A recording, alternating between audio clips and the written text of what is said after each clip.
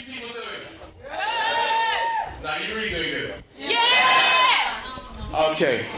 The first piece I want to do for you is, you know that Lennox Lewis is retired now. Yeah. Right? Yeah, he's retired now. And so that gives me an excuse to do this piece.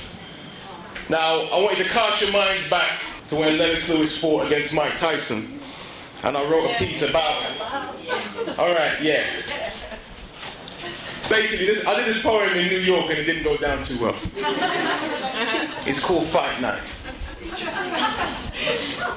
Come one, come all, if you think you can stand tall. I'm with my friends and we tend to pass comment on all and each other. Though we're brothers, our insults can smother. One after another, they get tougher, but don't mention my mother. Because I'll revel on that level and make you run for cover. Oh yeah? Your mother's so short she can walk right under your bed without bowing her head or bending her legs and wearing them thick high heels 9 inches for real. If being short was a crime, she'd be denied an appeal.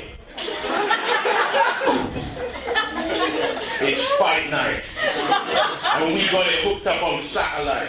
It's pay-per-view to say that you were ready to see a battle right.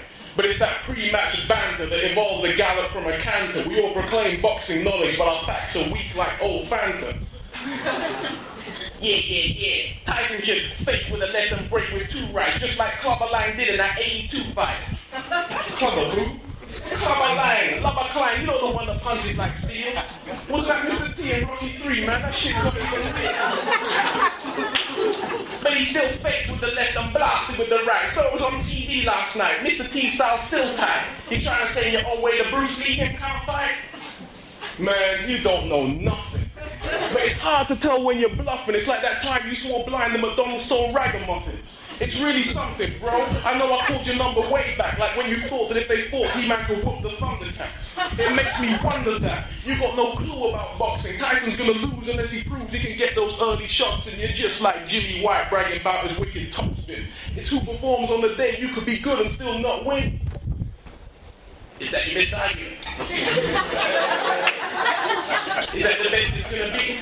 Because if so, I'm laughing at their name lyrics laid on me. You're Penry the Janitor trying to play Hong Kong Phooey while I'm Boba-Fett on your set, so let your hand solo freeze. A Tyson punch rocks to your knees like a deadly disease that makes your father cough and wheeze and your mother say, please. Don't mention my mother. Okay, I apologise, but you know what I mean. Lewis will be passing red fluid when Tyson ruptures his spleen. He'll retire early and quit the team like Roy Keane. And that's a mathematical fact. And you just got to accept that. Just like the best bleachers domestic while Ajax is whack.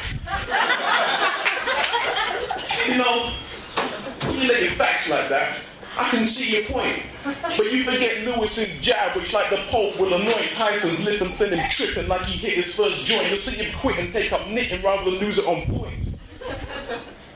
Okay, we're gonna settle this shit because the fight's starting shortly. But your arguments are won by clicks, while I'm a full-size Yorkie. Peace.